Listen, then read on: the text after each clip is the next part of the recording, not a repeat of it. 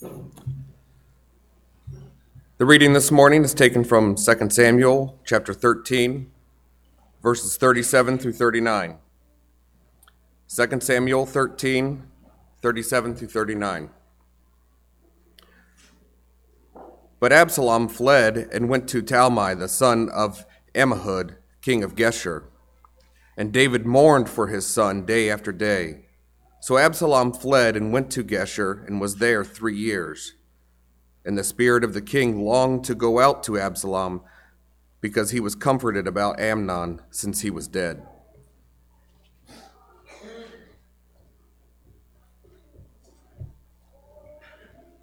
Good morning, church. Nice to see you today. We're going to be spending our time together right here in 2 Samuel, chapter 13 through about chapter 18. We'll be reading a few passages together, and we're going to be learning about a pretty unfavorable character in Israelite history, Absalom.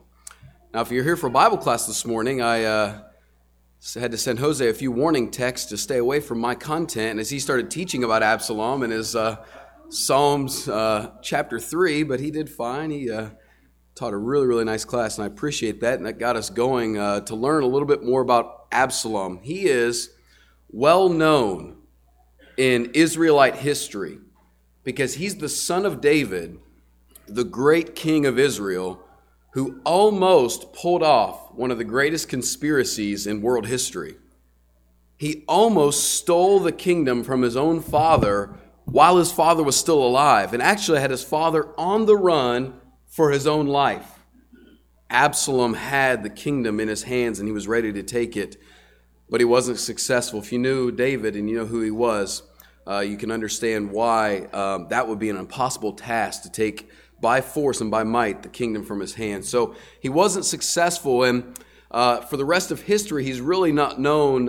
He's known in a very unfavorable and unpopular way. But for our purposes, we're going to look into Absalom's life because he provides for us great insight into a struggle with sin, into evil that every one of us struggles with, that we're challenged with, that we have to overcome through Christ. And that is the great struggle of self-reliance, self-trust. It was in 1841 when Ralph Waldo Emerson wrote a beautifully crafted short essay entitled Self-Reliance. That's what he called it. He called it Self-Reliance. And it was in this that he was articulating what had already become one of the highest virtues in American culture, and that is radical self-trust. You know, the pull yourself up by your own bootstraps kind of mentality that was already permeating this new world in America that had come. And in 1841, he wrote this essay, and in there we have a few quotes that have become kind of popular today. They've sort of stayed the course of time over the last 170 years or so. One of them is this. He said, "To be great is to be misunderstood." What he was meaning was, you have to know who yourself is, who you are, and that's what it means to be great. Another way he said was just, you ought to learn to trust thyself and thyself alone. That's what he said. Another place he said, nothing can bring you peace but yourself. Nothing in the world can bring you peace but yourself. That peace comes from you and from you alone. And what this was doing, this sentiment, was already 100 years old. And what it did, it just really cemented a culture that reveres self-reliance. That's what we really face in Western American culture, one that reveres self-trust, self-reliance, self-focus.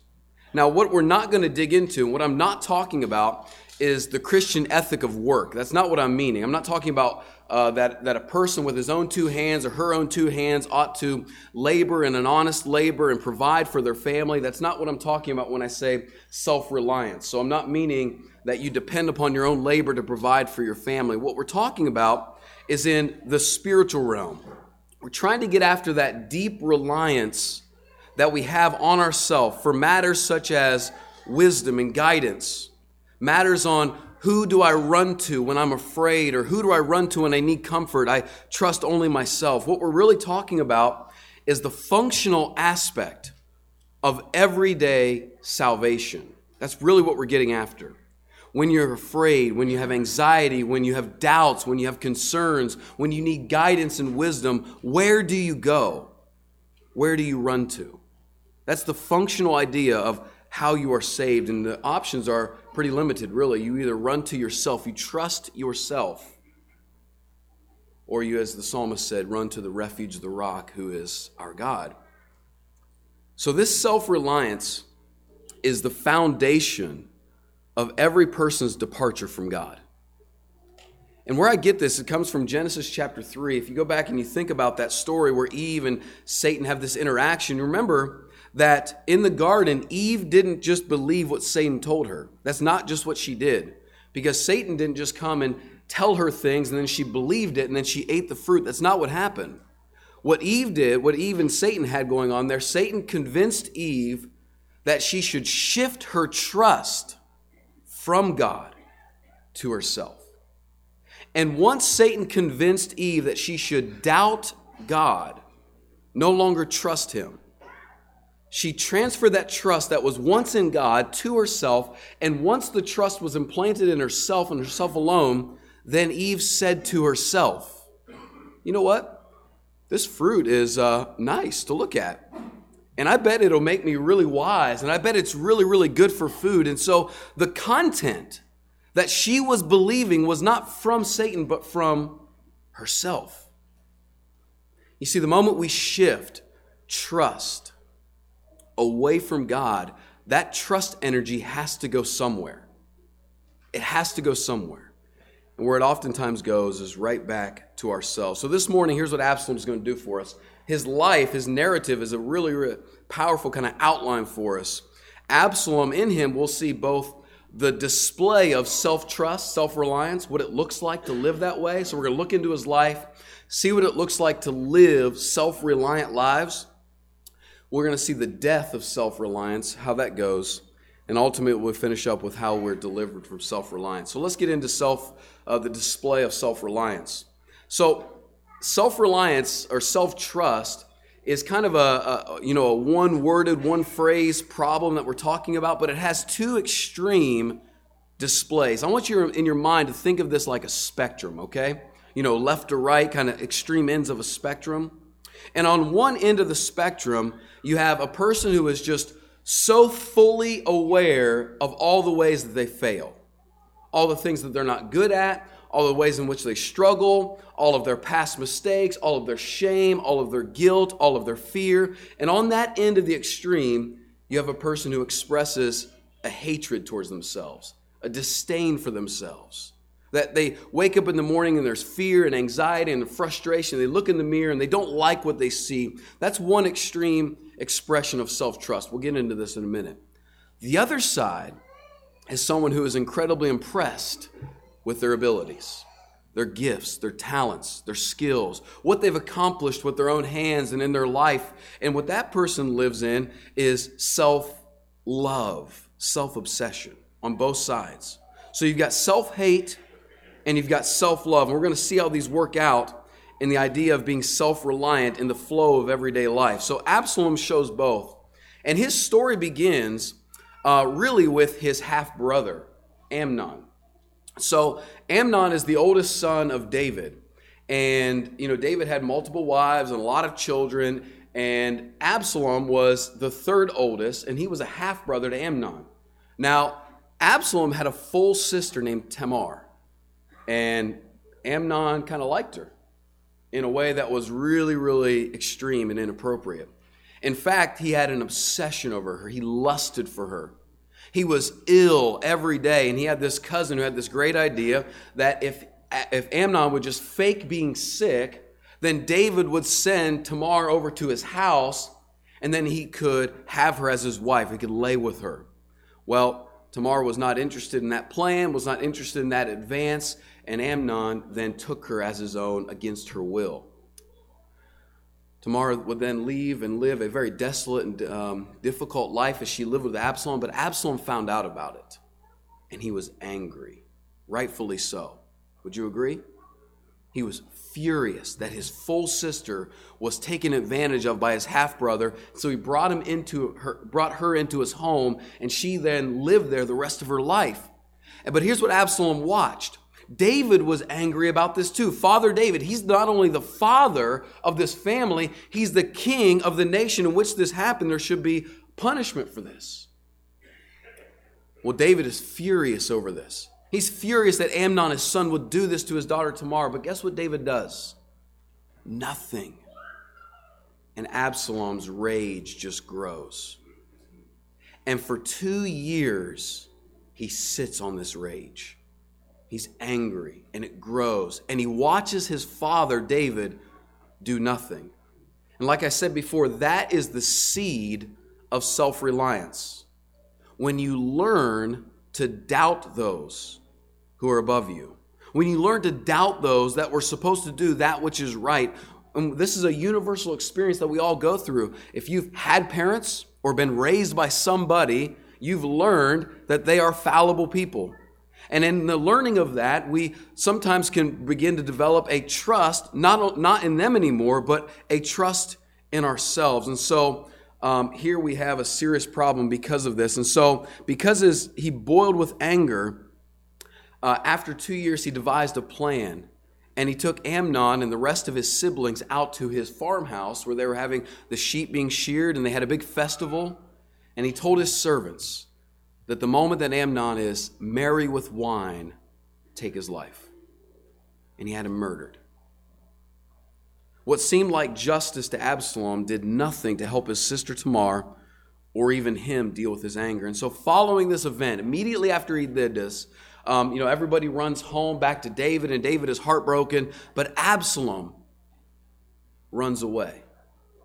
And Absalom flees to his maternal grandfather, who is a king of another area, another region, it was an independent kind of nation at this time on the east side of the Sea of Galilee called Geshur. And so he runs to his king maternal grandfather for safety. That's where he goes to hide. Now, this doesn't quite make sense because, Amnon has just done something evil just a few years ago. And what did David do about it? Nothing. So you wonder why was Absalom so afraid after he took matters into his hand that David then would do something? Well, here's the first display of self-reliance, self-trust. You could summarize, as I said, this end as self-reliance in this way. He started to believe that what he had done and then who he had become, what he had done is taken the life of his brother, and then who he had become, a murderer, was no longer able to be accepted where he was, in his hometown of Jerusalem and with his father, King David. And so Absalom shows us there in this little display of running away what it looks like to be so aware of our faults and our shortcomings that we begin to not like ourselves anymore. Here's what he does. The first thing is he hides away from David. For 3 years, he's gone. He hides away from David, and he hides from his family. He hides from all that he knew in Jerusalem, and he runs to his grandfather. He is convinced that he can't stay there anymore, and he certainly cannot be in front of the king. He can't be seen anymore, and so he has to hide. Now, how this works for us today, not necessarily, I'm not assuming that many of you are fugitives on the run that are physically running like Absalom is running, but all of us hide. Sometimes we do this physically. When we're so hyper aware of our shortcomings, the way that we struggle, maybe we're just so aware of our things that we're ashamed of, we can hide like Absalom physically. We can isolate ourselves from people. We can stay away from people. We cannot put ourselves in positions to be known by people because we're so aware of the way that we are maybe shortcoming in that way. Some of us hide emotionally. Some of us hide socially, spiritually. But the reality is this problem permeates all of us to some degree or another. This is the first effect, I should say. The first effect of sin in the world is hiding. The moment Adam and Eve take the fruit and eat, their eyes are open, they know that they're naked, and they cover themselves to hide from each other. They hide behind a tree to hide from God. And when God confronts them, they make excuses to hide even from themselves. Hiding is the first result of sin entering the world. So the moment you and I have sin entering in our lives, we begin the process of figuring out how to cover that sin, how to hide. But these parts of us that we are just so sure that people, if they knew, they wouldn't accept us, cannot define us. You see, when people get close to us, sometimes we want to hide, and so we find ways to hide. And we don't always hide like Absalom, but we find other ways. Things like using our achievements or maybe a career path to put up a front that is impressive so that people will be distracted by that and we might feel better about ourselves. Perhaps we'll use things like status symbols that are maybe mainstream in our culture. But we also do this relationally. Sometimes we'll use things like our intellect so that we can be in the room the smartest person in the room so that and we can hide behind what we know so that people don't actually kind of get to know us. Sometimes we use things like even humor, maybe even self-deprecating humor, where we talk bad about ourselves and laugh at ourselves in a way that just try to protect ourselves from being known by people. But oftentimes when we feel so bad about ourselves, what we use is things like criticism and contempt for others. We use excuses to hide behind that, but other people's failings, to criticize and have contempt for them so that we can stay at a distance from them. All of us hide. The question is, what's your go-to? Like, what do you use? When you have that discomfort of getting to know somebody, when you have that discomfort of somebody finally getting to see what's not just what you present, but what's underneath the surface, what's your go-to? What do you run to get out of that situation? We all use these things because we're believing a message, a self-trust, that if they know, will be rejected. And the one speaking this message is always us. We tell ourselves this. Like Eve, we devise ways to deal with the doubt that has been planted in us. But our hiding is not simple. And here's the problem that I want to tell you about hiding, because hiding can be kind of functional. You know, if I'm uncomfortable with people knowing me, maybe I can use some humor to like throw them off the track, or maybe I can do some things intellectually to try to distract people. But here, hiding is not so simple, because Absalom didn't just hide out like in the woods. He ran. And where did he run to? He ran to his family, but that family member was a king. Someone close to him, someone familiar to him, an old familiar face, but that someone was a king. And Absalom knew that if he wanted Grandpa to keep him safe, he knew there would be comfort there, but that kind of safety and that kind of comfort comes in the form of the king. And here's what this matters. The things that we use to hide ourselves when we have such self-hatred are not trivial things. We don't use them like a tool when we need them in moments of discomfort and then put them back into the bag and just keep living life as normal. You see, these things actually become like kings to us. They govern us. When we use these things and then we don't stop, these things become powerful in our lives. They almost govern us. And we turn there because we know the promise of relief, but that promise comes with a price. It demands submission and allegiance. You ever think about it this way? How many times have you ever maybe relationally gotten close to somebody, or maybe somebody starts to look under the hood of your life and they begin to know you and it feels a little bit uncomfortable, and you use a diversion tactic like intellect or humor or status or something like that. And then later you're thinking back over your day and you're saying, why did I do that? Why did I do this thing? You ever wonder why we don't just stop doing that? It's because sin, the sin especially here of self-reliance, is not just a tool to hide our shame, but a king that governs us. It rules our life. And it will always rule us like a king, because that's how it works. Now, the second thing that he does, so we have the first side on one extreme, this running and hiding because of what we've done and who we are, that comes out in us, and we have to stay away from that. But the other side of it is this. After Absalom comes back, he's not really ashamed anymore. You notice this about him? When he comes back, he has no shame whatsoever. Joab goes back and he devises this plan and has convinces David to bring him back. So Absalom comes back and he's not ashamed. Now he's arrogant. And what he does is astonishing. So after the 3 years, Absalom returns, but by now he is bold. He is confident. He is secure. He is arrogant. I think 3 years with his grandfather, who was a king, probably built up some of his confidence.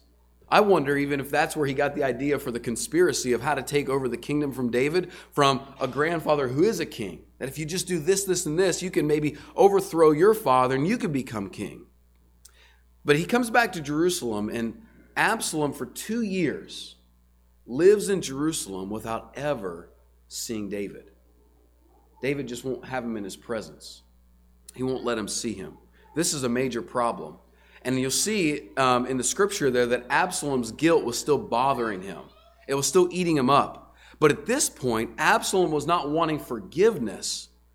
He wasn't just wanting to say he's sorry to his father. He was wanting to come face to face with his father and demand the guilt to be off of him anymore. In fact, he says to Joab that either I am forgiven or let him kill me.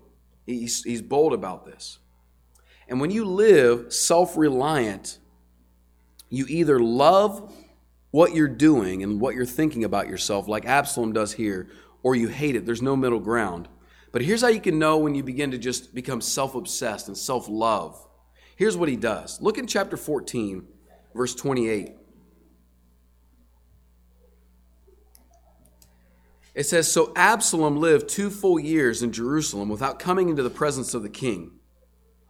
Then Absalom sent for Joab, who is the commander of the army, to send him to the king, but Joab would not come to him. And he sent a second time, but Joab would not come. Then he said to his servants, 'See, Joab's field is next to mine, and he has barley there. Go and set it on fire.' So Absalom's servants set the field on fire. Then Joab arose and went to Absalom at his house and said to him, 'Why have your servants set my field on fire?' Absalom answered Joab, 'Behold, I sent word to you, come here, that I may send you to the king.'" Listen to the tone of his voice. "I set your field on fire, and I said, 'Come here, that I may send you to the king and ask, why have I come from Geshur? It would have been better for me to still be there. Now, therefore, let me go into the presence of the king, and if there is guilt in me, let him put me to death.'" Notice the change in the tone of his voice. This guy set a man's field of barley on fire to make him come, and then he says, "Commander of the army, you go to the king and you say, 'I'm coming to talk to you. And either I'm forgiven or put me to death.'" Here's how you know what self-love looks like. And so you got to do some inventory on yourself. Let me give you a couple things. First of all, Absalom creates a problem so that he can demand his own way. Let that sit in for a minute. Do you see what Absalom does? He creates a problem so that he can see the problem, and Joab has to respond to the problem. And once he creates the problem, then Absalom has the way in which we need to do things. You see, self-love manifests itself in creating problems and then demanding that your way be followed. He wants something so bad that he will create a problem so he can force his own personal solution. Do you see how self-involved he has become? So here's what you can ask yourself. A little bit of reflection, takeaway. Do I really have kind of an obsession with myself? How hyper-aware are you of everyone's problems around you? How keen are you at picking out everybody's problems? And how astute are you at fixing everybody's problems? If that dominates your life, you probably are believing the lie of self-love. Okay? Does that make sense? Well, like if you just see problems all the time, if all you do is see everybody's problems and then know how to fix everybody's problems, there's a belief in you. The message you're believing is, I'm way smarter than everybody in this room. I know everything. That's what self-love does, is that it creates problems and then forces its own solution. And so you can really begin to reflect on that and see if you are self-reliant in showing this self-love that you always know you're right. Now, the second thing that he does is this. Go to chapter 15. So after he presents himself to the king, pretty bold about it, he goes in and he bows respectfully to the king. But guess what David does? David kisses him. And then David gives him 50 soldiers and a chariot And these 50 soldiers run in front of Absalom, and he has a chariot, and he is given all these gifts. He's entitled. There was no repentance in Absalom, nothing whatsoever. He demanded to be vindicated, and then he was given these gifts. And then at this moment, he begins to work his plan. So in chapter 15, it says this: After this, Absalom got himself a chariot and horses and 50 men to run before him. And Absalom used to rise early and stand beside the way of the gate. This would mean to the palace. And when any man had a dispute to come before the king for judgment, Absalom would call to him and say, "From what city are you?" And when he said, "Your servant is of such and such a tribe in Israel," Absalom would say to him, "See, your claims are good and right. But there is no man designated by the king to hear you." Boy, he's crafty with his words, just like Satan. He's like, your claims, they are good. He's justifying these people's complaints before the king. And he's saying, but there's no one that can really hear your complaints. There's no one here that can give you justice. Now look what he says in verse 4. Then Absalom would say this: "Oh, that I were judge in the land.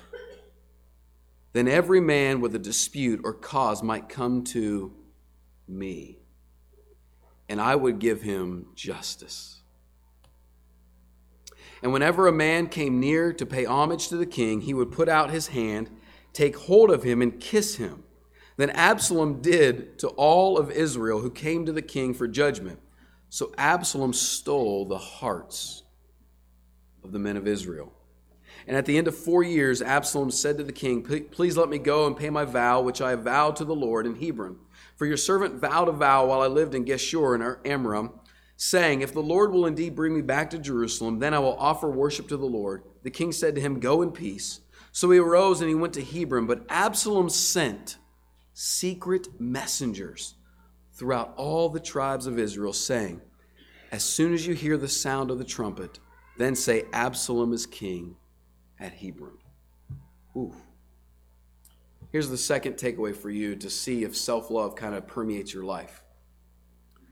Absalom's work, the idea of giving justice to people, sounds like a great job. It's cloaked in integrity. His work was not for the kingdom, but for himself. That's what his work was for.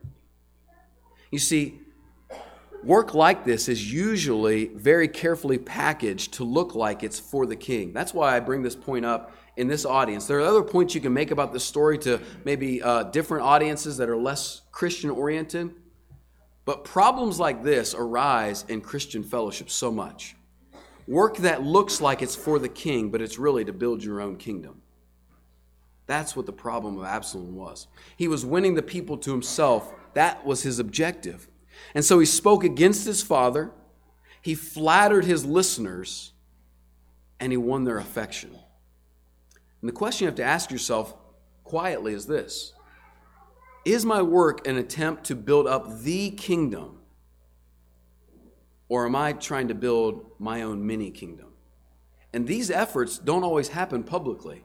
In fact, you can be building a mini kingdom with just 2 or 3 people that you keep around you that always, approve of you and validate you and lift you up and build you up. You can do that with just 2 or 3 people, and it can be quiet. Here's how you'll know if you're working for the king or you're working for yourself. You ready? Here's what Absalom did. He had secret messengers. This is a telltale sign that you need to check yourself to see if your work is for yourself or for the kingdom. He had secret messengers. And what I mean by that is, what do your secret messages really reveal? Like if we were to take what you say, what you think, what you feel about the church, let's say as a whole, let's say the church that you're a part of, most of you are a part of the church here, or the people in the church that you're a part of. If you would take those secret words that you say that are not public and make them public, how comfortable would you be? You will know that you are building a kingdom for yourself if those secret messages are not building up the kingdom, but rather building up your own tiny little kingdom. Which ones are they? And this is where we all have to do honest reflection. We say, okay, what are the messages saying when I'm by myself? What do I say to myself? What do I say when I have my close-knit group of friends around me? What do I say? What are my secret messages? And those secret messages will reveal the kind of work you're doing. This is self-love. The belief that I will find life if all my solutions are followed and I'm finally the one in authority, I'm king. And here's the devastating effect of this belief. The moment Absalom, he gets everybody around him. He has thousands of people that want him to be king now. David hears of it and he's afraid for his life and he leaves Jerusalem. And Absalom comes into Jerusalem. So he's in the city, God's city. He comes into the palace. He's in the king's house. He sleeps with the king's concubines. But the king is not there. And we can have all the props that look like a kingdom, and the king might not be there. That's the danger. So self-reliance either drives you to another king to hide and to be afraid, or it drives you to make your own kingdom away from the true king. And here's the reality. The part of us that keeps us from Jesus as being the true king in our life has to die in us. Every one of us. There's not one of us that are exempt from this problem. It has to die in us. And so in chapter 18, let me show you his death, and then we'll wrap up and be done. In verse 9 of chapter 18, it says, after this, there was a war between David and his people and Absalom and his people. And during this war, it says in verse 9 of chapter 18, and Absalom happened to meet the servants of David. Absalom was riding on a mule, and the mule went under a thick branch of a great oak. And his head was caught fast in the oak. I tried to picture this, I'm not sure. But he was suspended between heaven and earth, while the mule under him just kept going. I don't know how he got it wedged in there. It was like a V or something, but he got stuck. And he's hanging there, but he's alive. A lot like the sin that lives in us. We get it hung up there, we know what it is. It's ready. It just kind of hangs there alive, okay? Verse 10, and a certain man saw it and told Joab, behold, I saw Absalom hanging in an oak. And Joab said to the man who told him, what? You saw him? Why then did you not strike him there to the ground? I would have been glad to give you 10 pieces of silver and a belt. But the man said to Joab, even if I felt my hand in the weight of 1,000 pieces of silver, I would not reach out my hand against the king's son. For in our hearing the king commanded you, Abishai and Ittai, for my sake, protect the young man Absalom. On the other hand, if I had dealt treacherously against his life, and there's nothing hidden from the king, then you yourself would have stood aloof. Joab said, I will not waste time like this with you. And he took 3 javelins in his hand and thrust them into the heart of Absalom while he was still alive in the oak. And 10 young men, Joab's armor bearers, surrounded Absalom and struck him and killed him. One takeaway from this, okay? There's a lot to learn. When that which is in us that is self-reliant is still alive, it takes a lot to kill it. And you have to be relentless about it. Joab takes 3 spears and rams them into his heart. And then the 10 armor bearers come around Absalom and they crush him to the ground. With that same fervor, we have to go after that which is in us that makes us self-reliant.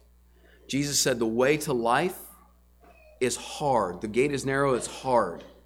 And then he would say, whoever would come after me must deny himself, take up his cross. He must die to himself. That's the process, this never-ending process of learning to die to self-reliance and return to a life of faith. So how are we going to do it? How does Christ deliver us from this? You learn again from Absalom. If you're on this spectrum, on this end of the spectrum, we have self-love and self-hate. If you're on the self-hate side, there's something that we learn. At the end of chapter 13 there, when Absalom was at the other king, it says that David's heart longed to go out to Absalom. He wanted to go get him, but he didn't. You see, if you're on that side of the spectrum where you just live in this self-doubt, self-fear, self-hate, you got to realize that you have a king that didn't just long to go out to you, but actually came. Romans chapter 5 says that while we were still sinners, Christ died for us. The doctrine of the eternal will of God for Jesus Christ to come has to permeate your mind, that before you ever cleaned yourself up, before you ever fixed all the things that you're ashamed of, Jesus came. He loved you then. You got to learn that. And in learning that, you'll learn the beautiful blissfulness of forgetting about yourself. You see, the answer between self-love and self-hate is not self-like. It's not in the middle of the spectrum. That's not the answer. What's the first word of both of those phrases? Self. The answer is not in the middle, self-like. The answer is to come up off the spectrum and forget about yourself. That's what the love of Jesus Christ does. But what about those on the self-love side?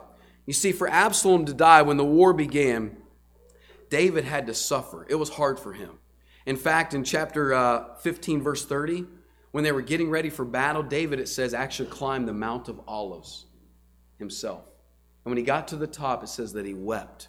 Sound familiar? And as he made plans for the battle, he gave command. He said, listen to his 3 commanders, when it comes to Absalom, don't touch him, don't hurt him, please spare him.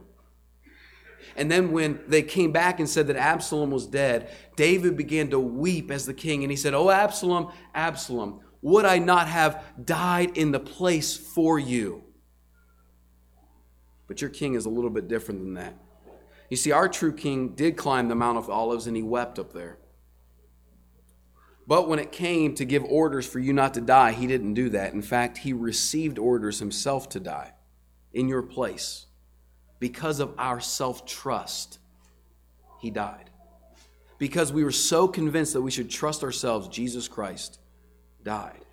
The reality of a perfect man having to die for us has to break our belief that we are lovely, wise, and brilliant without him. Has to crush that. But see, our king doesn't weep and say, oh son, or oh daughter, I wish I could just die for you. You see, our king actually said, I did. And once we learn of the love of Christ and are willing to die to ourselves, our own self-reliance, when the message gets back to our king that we have died, guess what he does? He doesn't say, oh, I wish you wouldn't have done that. I would die for you. He says, I rejoice. I don't weep. I rejoice. Because I died so that you know you can too. I died so that you could finally have life found in faith. And so the question is, do you need today to die? The answer is yes. We need to die continually to ourselves. The self-trust that grows in us, whether that shows itself in hatred of ourselves or in obsession and love of ourselves, both need to die of self. And the way that it dies is through the love of a king who would give himself for us, that raptures us out of self-obsession into self-forgetfulness, that we might be part of a kingdom that is united under the head of Jesus Christ. We want all of you to be a part of that. We're here to help you. You can come as we stand and sing.